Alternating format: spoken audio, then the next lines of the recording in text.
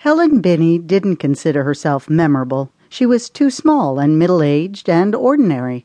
Her best physical feature, healthy, clear skin, ranked right up there with nice personality as the sort of description that really meant there was nothing particularly striking about the person's appearance. Even though Helen had once wielded considerable power as the wife of the governor of Massachusetts, she'd done it from behind the scenes, where only a few political insiders knew about her involvement. No one else, from the press to the general public, had ever recognized her as anything other than a prop in her ex-husband's portrayals of himself as a devoted husband. Ambrose Tate, her garage tenant, lawyer, and friend, was her exact opposite.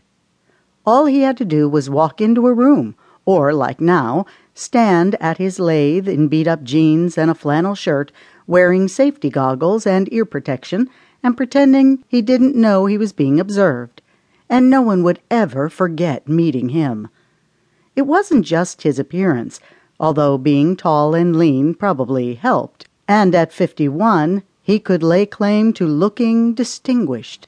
His appeal wasn't even entirely due to his charming conversational skills, since he was memorable even when he was grumbling at people to leave him alone, so he could enjoy his wood-turning in peace, if not in quiet. Despite his recent admission that Helen kept his life interesting, today Tate was ignoring her to work on yet another batch of lamp stems. Presumably, they were Christmas gifts, although she thought everyone in his substantial extended family already had several of the lamps he was becoming almost as good at making as he'd once been at getting acquittals in criminal trials. Helen hesitated briefly at the thought of getting her black pants and brand-new cobalt blue tailored blazer covered in sawdust, but it was either that or remain standing on a concrete floor that seemed designed to irritate her lupus-affected joints. She could always brush the sawdust off later.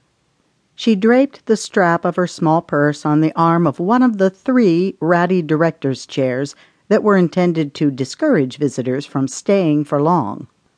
Further incentive to leave Tate alone was the chill in the air from the unusually early and cold winter, which the space heaters in the garage studio couldn't entirely dispel. Helen wasn't that easily discouraged. She had about half an hour to kill before her driver would come to take her to the library, and there was nothing like baiting Tate to calm her pre-event nerves. She climbed up onto the dusty director's chair and waited for Tate to acknowledge her. She tuned out the screech of the lathe and tried to figure out what was causing the nagging feeling that she'd forgotten something important for today's event at the library. Her ability to remember the myriad of little details that went into carrying off everything from a dinner with diplomats to a major fundraiser had been a huge asset in her career as a politician's wife. She'd been counting on that skill to carry her through her next career, too, once she found an activity she could devote herself to in the same way she'd once devoted herself to running the governor's mansion. Lately, though, she hadn't been able to remember anything, from her grocery list to the pattern for a crocheted chemo cap that she'd used often enough that she should have memorized it. She hated the way her body was failing her at an accelerated pace, thanks to the lupus that attacked her joints and limited her physically in ways that were more characteristic of someone in her 60s than someone in her 40s. And now it seemed that her mind was betraying her, too.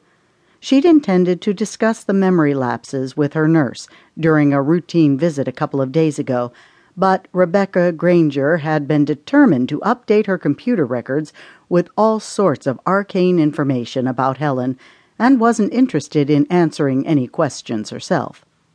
Tate finally reached a stopping point, turned off the lathe, and removed his eye and ear protection. "Found another body?"